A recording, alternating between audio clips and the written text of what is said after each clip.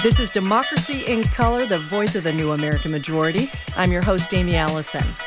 Environmental protections are threatened under the current administration, no doubt. And unfortunately, that's nothing new to low-income communities around the country who are the most impacted by pollution. Today, I'm talking to Vien Truong, the national leader for environmental justice and equity. So stay tuned.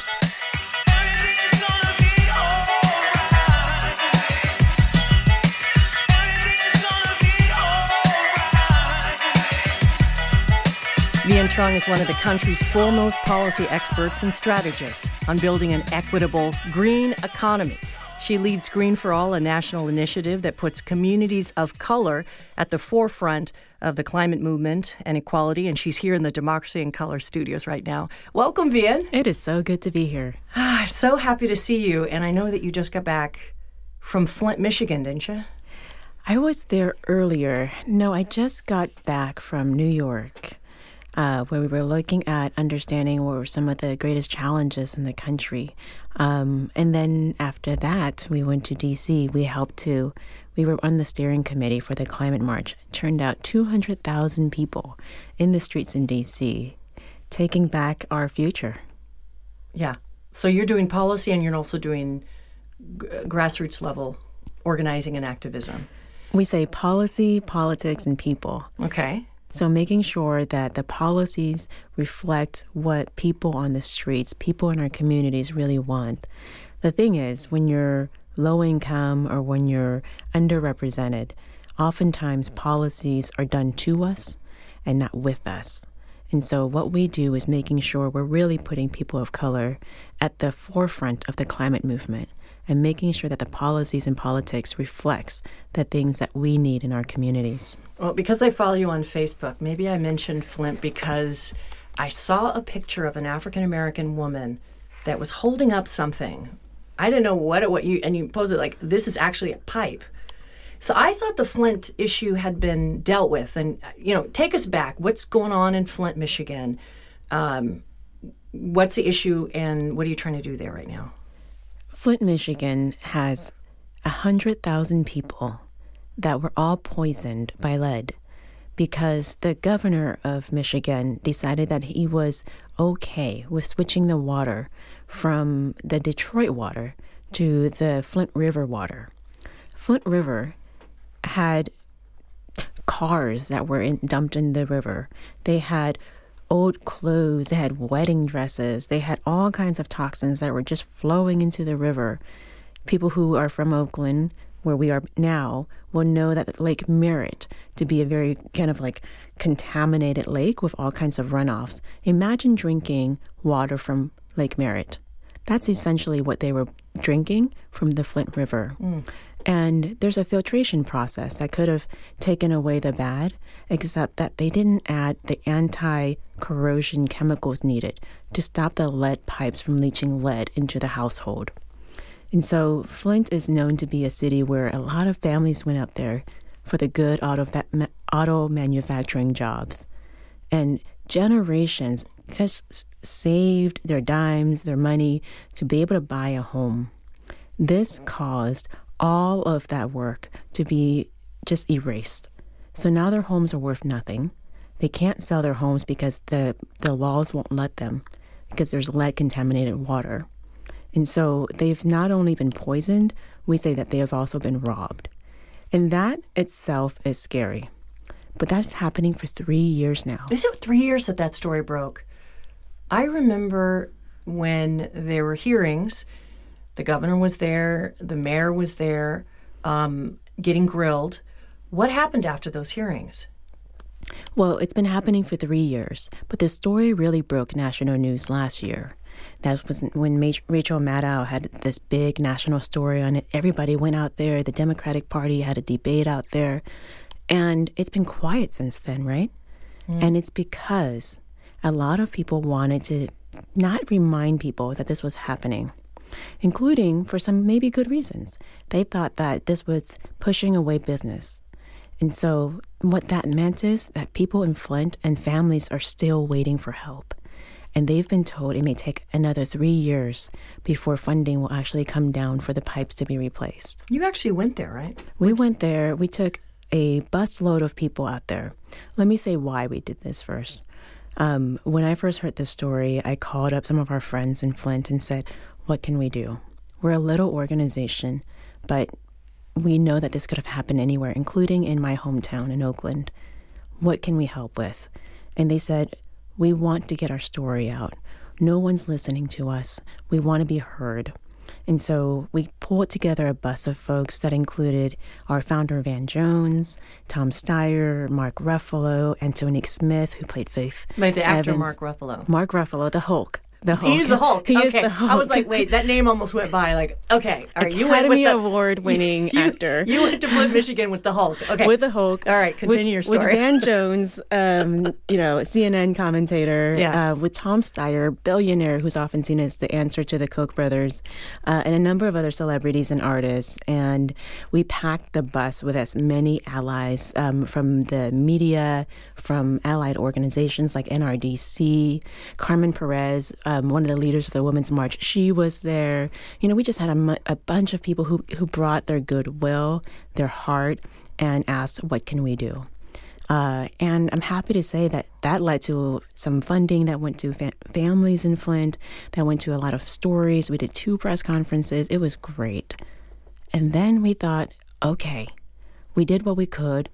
And now, the government is going to take over. Now the mayor's got it. Now the Flint Rising folks, who are amazing organizers, we thought, okay, let us know when you need us. We'll come back again. And I'm sad to say that I kind of thought that things were getting better myself. And then 2 weeks ago, maybe a little more than that, but it felt like just yesterday, we were sitting down at the organizing for the climate march in D.C. And the leader to Flint Rising, the organizer, came and sat down, and she just wasn't looking very good. And she said, she had a seizure that morning, and that she's been really sick for a while, and that her son has been sick for a while, and that, in fact, the whole Flint community has still been sick, and that even as she's here trying to help with organizing this march, her heart's not in it because it feels like people had already forgotten about Flint. And so we, of course, couldn't let that happen. And we had a call to action. We called on our friends. And this time we had, in addition to the folks we had last time, amazing people like Russell Simmons, hip-hop legend, Big Sean. We had Little Miss Flint, who's like the most adorable person in the world. There's a little... Is she the one that said something to President Obama? It was on the national news. Yes. She had a little dress on. Yes. I kind of remember this. And she funnily recoiled when President Trump tried to... I don't even think he tries anymore with the kids. But so you got a lot of big names to do. Yeah. What are they doing now around Flint? They said help make sure that we're donating money to help Flint families. Let's not make them wait 3 more years, and let's do more. We've had hospital and medical supply companies donating medical supplies to help. Just has been it's been painful to see how many families have been hurt, but it's also been deeply rewarding to see how many people will rise to the challenge and ask for nothing and just give their hearts. When are those pipes going to get fixed? I mean, that's just because I cannot imagine that Flint's the only city in this country that's got this potential problem. No, there are hundreds of other cities that have this happening, 5 at least, that has higher lead poisoning just in the state of Michigan. My own zip code has higher lead poisoning than Flint. Ours is because of the paint, not because of the pipes. But this is a huge problem across the country. Here's the thing. It can actually get worse if we don't begin paying attention. The Trump administration's current proposed budget proposes to cut 1/3 of EPA's budget. It is the biggest proposed cut to any agency at the federal level. And what that means is that we're going to have all of our environmental protections, our water protections, our air protections gutted. A lot of it's already been gutted. It's going to get even worse. And we don't understand that we're going to be the families who are going to be most deeply impacted. How do you think about the way to, confront, overcome proposals like this. I mean, it's coming from the Trump administration. He's embroiled in the whole Russia scandal. By the time people hear this podcast, maybe he'll impeachment. We don't know. We don't know what's going to happen. But what do we do about that? I mean, it seems like stuff that happens in Washington isn't within our grasp often. Yeah, I struggle with that a lot too. And there's a part of me that is the fighter, that is the Oakland girl who's going to say, we got to rise up, we got to resist, and we got to fight back. And that's there. Beyond that, we also have to recognize that there are a lot of people who are literally dying. Whether it's in Oakland, whether it's in Flint, whether it's in coal country, there are people who are literally dying. And our fight back has to be done in ways that is not so distracted, that we don't realize lives that are literally at stake. And so how do we focus on solutions? Because I have to say that as a girl from Oakland, I'm a fighter. I'm the youngest of 11 kids. Believe me, I know how to fight. But I can't wake up in the morning every day being compelled to just fight. I have to be compelled by a sense of hope. What are we fighting for? Who are we fighting for? What are we about? And that, for me, is about solutions. It's about coming from a place of solidarity and love. And for me, it's about showing up for Flint. It's about showing up to actually invest in companies and communities that is about bringing us jobs. It's about bringing us self-sufficiency in our communities. That's where I want to focus my energy. You and I met each other years ago when you were working on really in the same field doing environmental justice policy. Most people don't know that you were behind really a seminal piece of legislation in the state of California. Tell me about that, because that was a huge win. Yeah, I'm proud of that. And I was part of a great group of people who worked together on it. So I think the one you're talking about is... Wait, there's more than one? Yes. The one I'm talking about is just one of many. Okay, gotcha. I probably have helped to pass and implement over 20 policies in the last 10 years.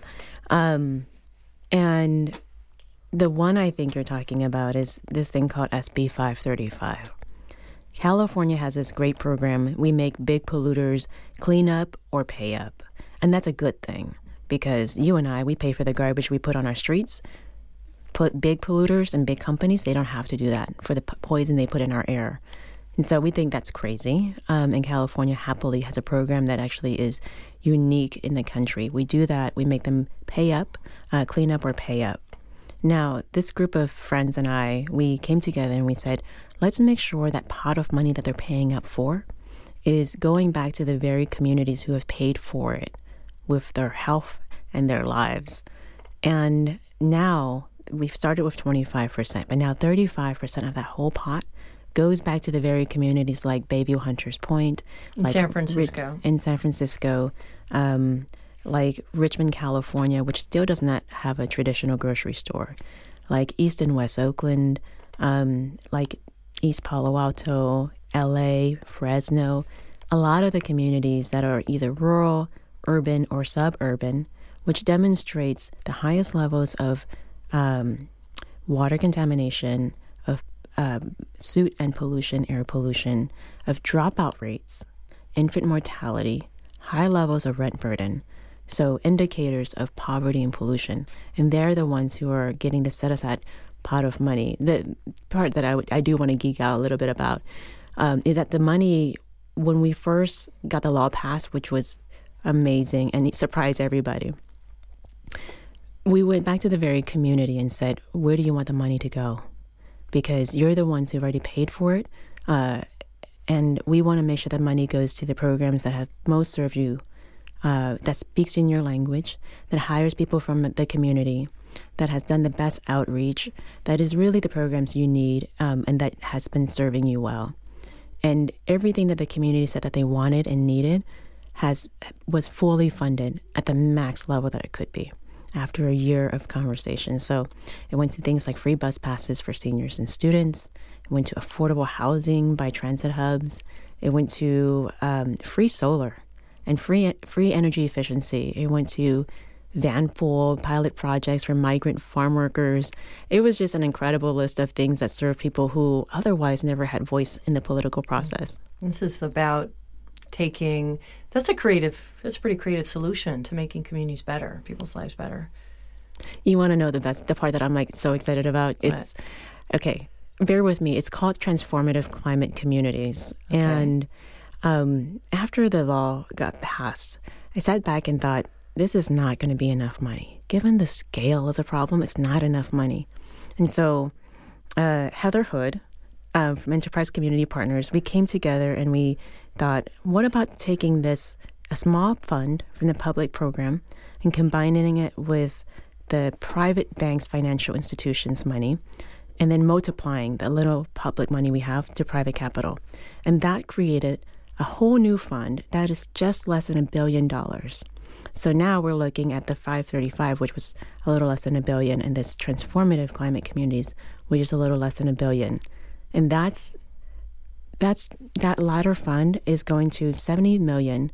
That is to Fresno, 35 to San Bernardino, 35 million to San Bernardino, 70 million to Fresno, 35 million to LA. And that goes to funding the climate action plans. These are like plans that the community organizers in their cities have been organizing for years to create like what a vision of the future can look like if they could do anything. Yeah, when you're laying this out, it's like, couldn't we do... I mean, this is California. This is the first state that...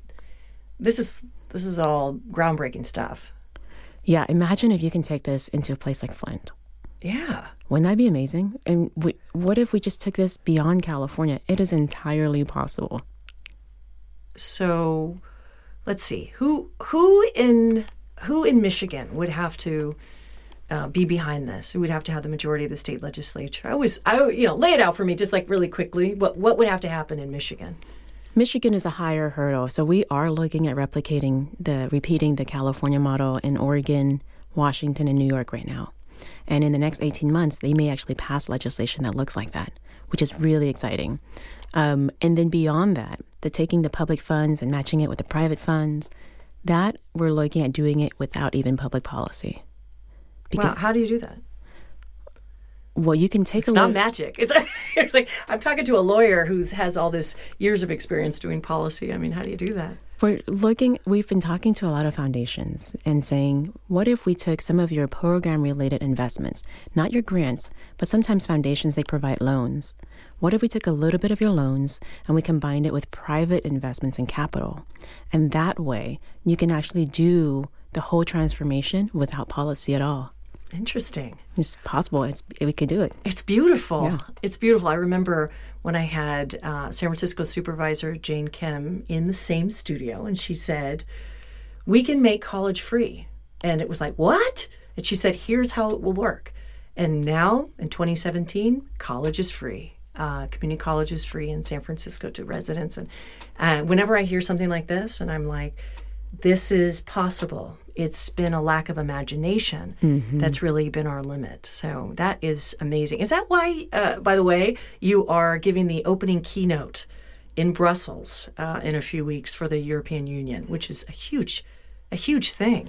It's a huge honor. And I'll be talking a little bit about what we've seen possible in California, in this country, what we've been doing and where we think we're going to need to go.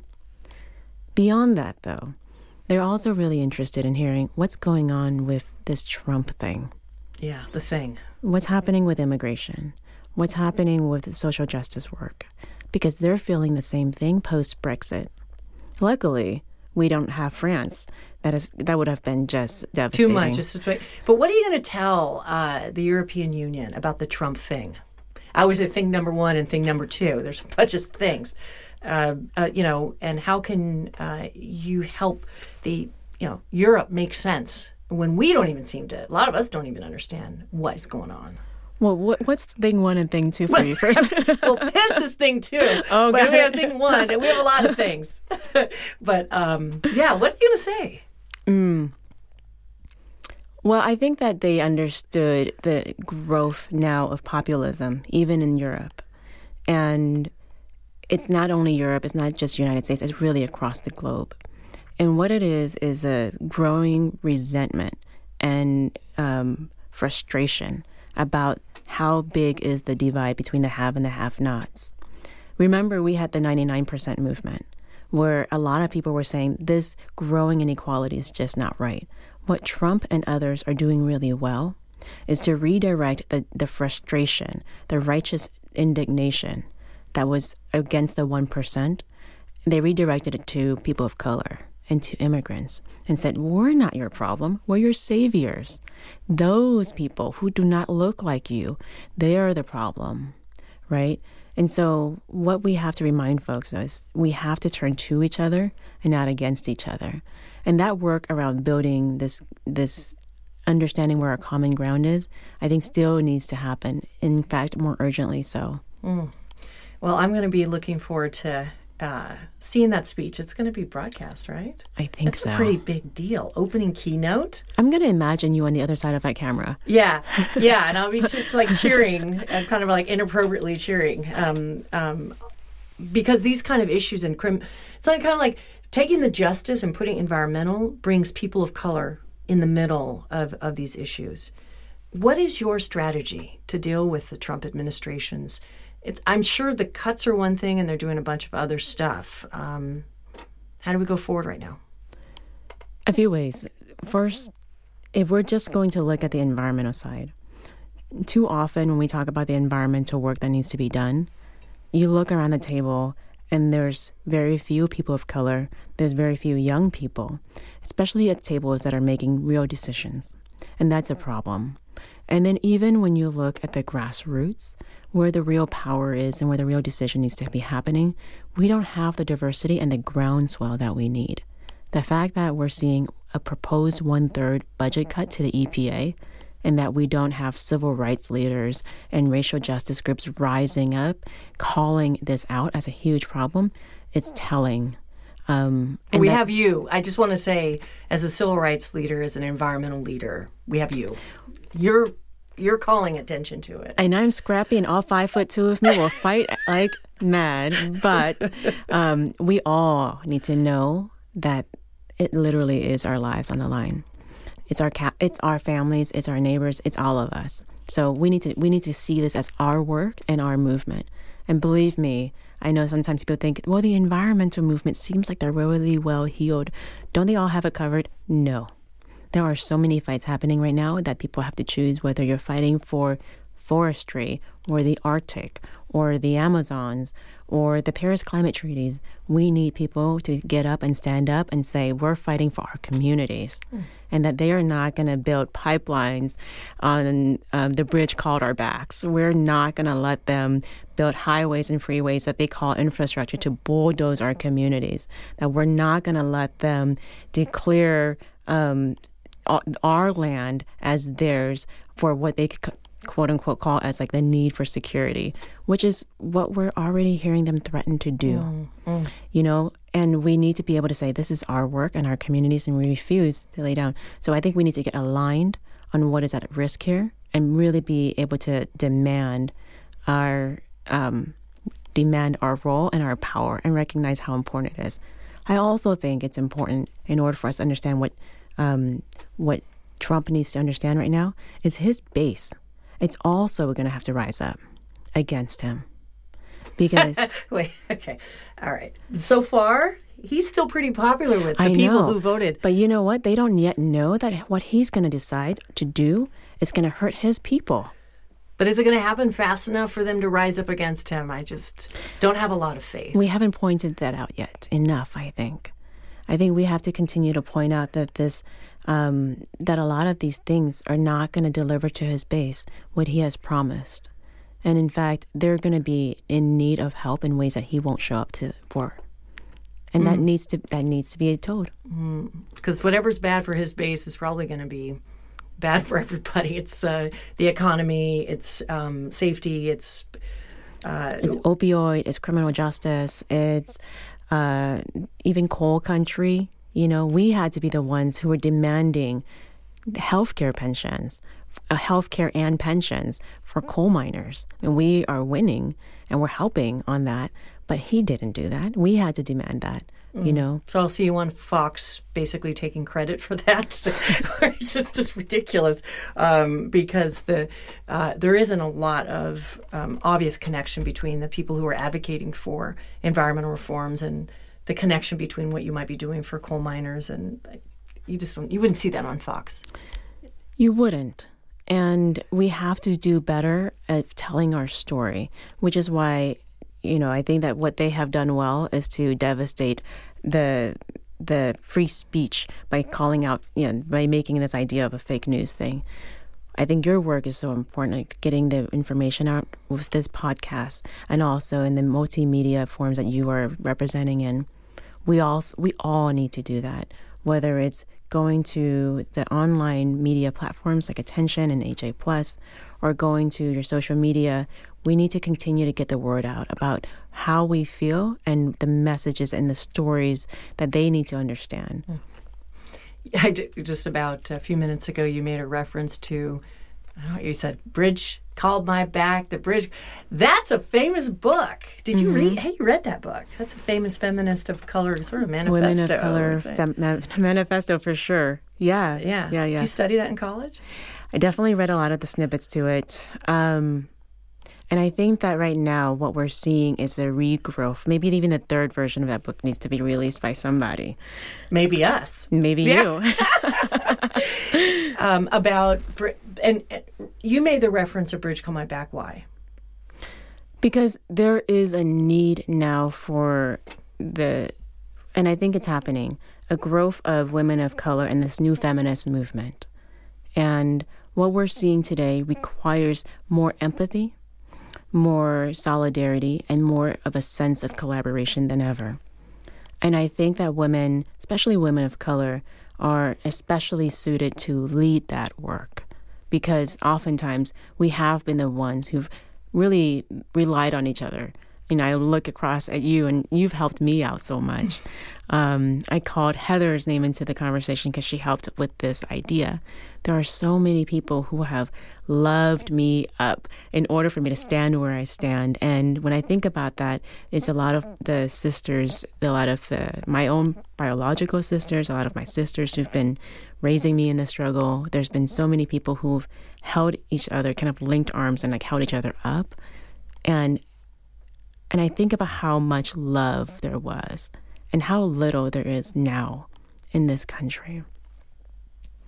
As a person who grew up in Oakland and went to law school, it was drilled in my head oftentimes that the value that I needed to convey was how proper I spoke, how I mastered the master's language, how I could refer and cite the canons or precedents in law school.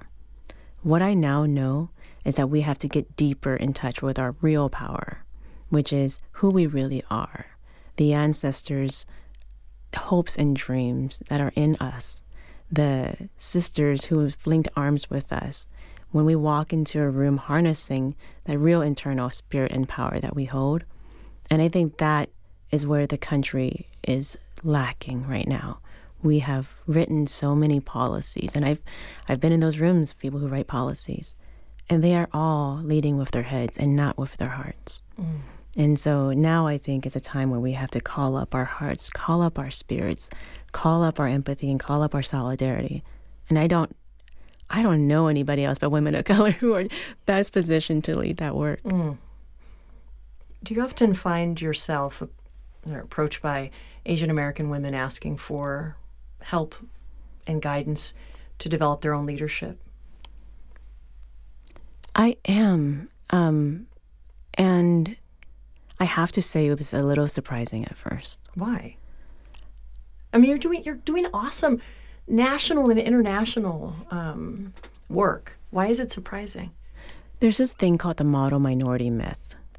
And a lot of young women, Asian women, I think are conditioned to portray everything is okay, that we're great, that we were conditioned by our parents or maybe by, whatever expectations were laid upon us, that we've got it all handled. And so when young women, especially Asian women, approach me, I know that it's uncommon for them to ask for help. And so when I now tell the story about being a refugee and growing up and how hard it was, I've had 50-year-old, 60-year-old women who come up to me and confess that they've never heard their own story reflected back to them on stage or in any other narrative. And they would, and they cry, and of course I cry, and then we're all crying in line together and whatever. There's been cries in the bathrooms. There's been cries on stage. There's been a lot of crying. What do you think it is about your story? You came, your family came in the was it the 80s? We were part of the boat people who left Vietnam after the war was ended in 1979. Oh. And then we came to the United States, and I was the youngest of 11 kids.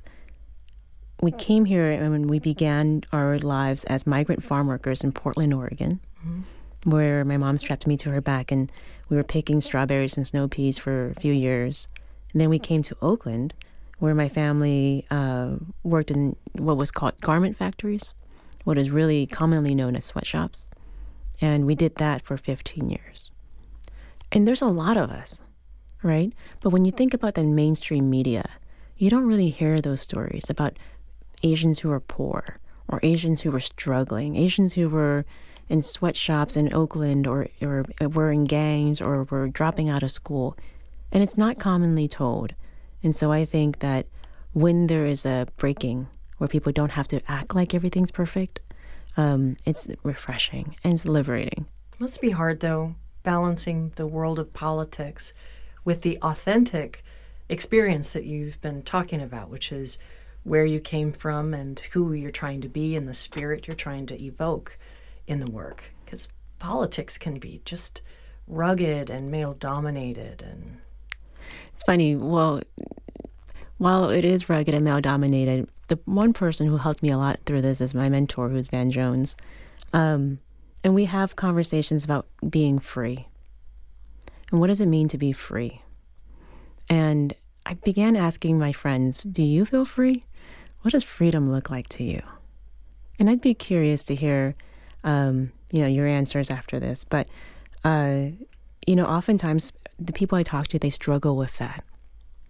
And if there's a common answer, maybe a general theme, I think freedom often sounds like being exactly who you are without having to sugarcoat it, without having to hide behind it.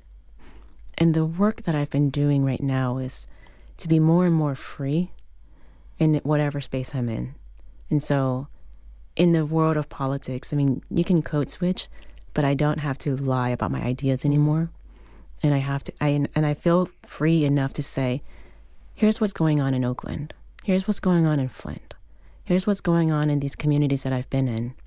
And we can do better and we must do better. And there's a grandma in Oakland. There's a sister in Flint. There's a young kid in New Orleans who needs me to speak up for them. Because otherwise, what's the point of being at the table if you're not going to speak, right? What's the point of all of the work that has gone into me being able to be articulate, quote unquote, and to be heard at the table? They use it against you too? You're so articulate. I thought that was only reserved for Black people who are educated. Oh, it's for anybody. She's so articulate. It's for anybody who, I think that is not like quote unquote American, like truly American or something. I get that a lot. What's your, I was going to ask, often, often what happens is you're giving to other people. It's hard to sustain yourself. So how do you sustain yourself for this work? Well, I have two really cute 4-year-old twins, and they help me get over my stuff real quick. And I really don't come to this work from a place of fight. I really do come to this place from a place of love. And I think that's what gives me energy. Because if I was just in it to keep fighting and protesting and resisting, I wouldn't really have enough energy to draw me through. I would get drained really easily. Just even a bicker on the street for no reason, for anything, it just drains me. But because I come to this I walked by an 11-year-old kid today, and he stopped me. He said, "Can I have a few dollars for lunch? I haven't eaten." And of course I did, but I knew that what he needed was more than $2. And I knew what Oakland needs. I walked by people who live in or who were in sleeping bags in downtown Oakland, and they haven't showered in a long time. I talked to friends and families who are still struggling, trying to make ends meet. I have a brother who is in prison. I had a nephew who was murdered outside of a pool hall in San Francisco. And I know that I love them so much, people I know and people I don't know, that I have to do better. And that that idea that I know, I have some knowledge in my head now, some ideas of solutions and some creativity around how to do it, that kind of love draws me through. Mm. What music do you listen to? Or what are you listening to now? I was listening to actually Alicia Keys on Spotify. Oh. What do you listen to? I listen to Selection every day, all day. Solange? It's called Selection. What's Selection? Selection it's on SoundCloud, and it's a collection of DJs who have this very creative approach to mixing old kind music, which old meaning basically from my childhood, old, with new music. And so it's everything ranging from jazz to salsa to hip hop, and they redo classics, and I love it. They have a radio show and they have a whole thing. I have to look that up. Oh my God. It's great writing music. As I'm working on my book, I just listen to that. I'm still listening to Tupac. I mean... What? You listen to Tupac? Still.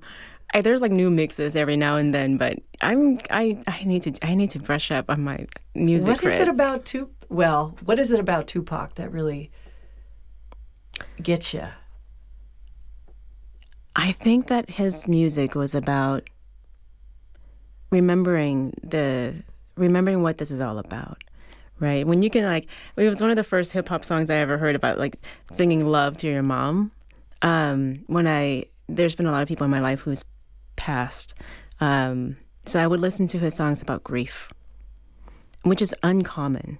And it's not like fake music. It's like real music about dealing and struggling with grief. And then the music about it's like the revolution, right? Yeah. It's like that revolutionary spirit. So it's combining all of the above. I know that there's a lot of critics who talks about his lyrics and his words, that's against feminism. But I listen to the good stuff and I just disregard the rest. Yeah. Yeah. Well, I was talking about music cred. I have no music cred other than Selection, which my son introduced me to 2 years ago. Your son's got the best music taste. Right. And he should. Right. No, he's like, just listen to this and they'll keep putting fresh stuff because otherwise... But otherwise, you become me. I was wondering what our soundtrack is. 2017.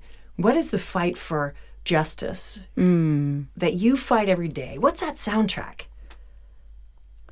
I don't know, but you know what? It would be a lot of love stuff.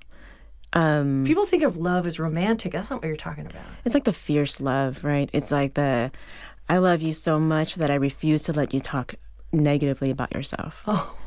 I love you so much that I refuse to let you make bad decisions. That kind of love when you're like the mama bear kind of love. It has to be something around that. Who's the epitome of that? I don't know, but I think you are. Beyonce's got to be all up in the soundtrack, though. Well, I'm voting for Vien Truong, and I so appreciate the work that you're doing on behalf of all of us. Thank you so much. Love you. For joining us here on Democracy in Color. Thanks for having me.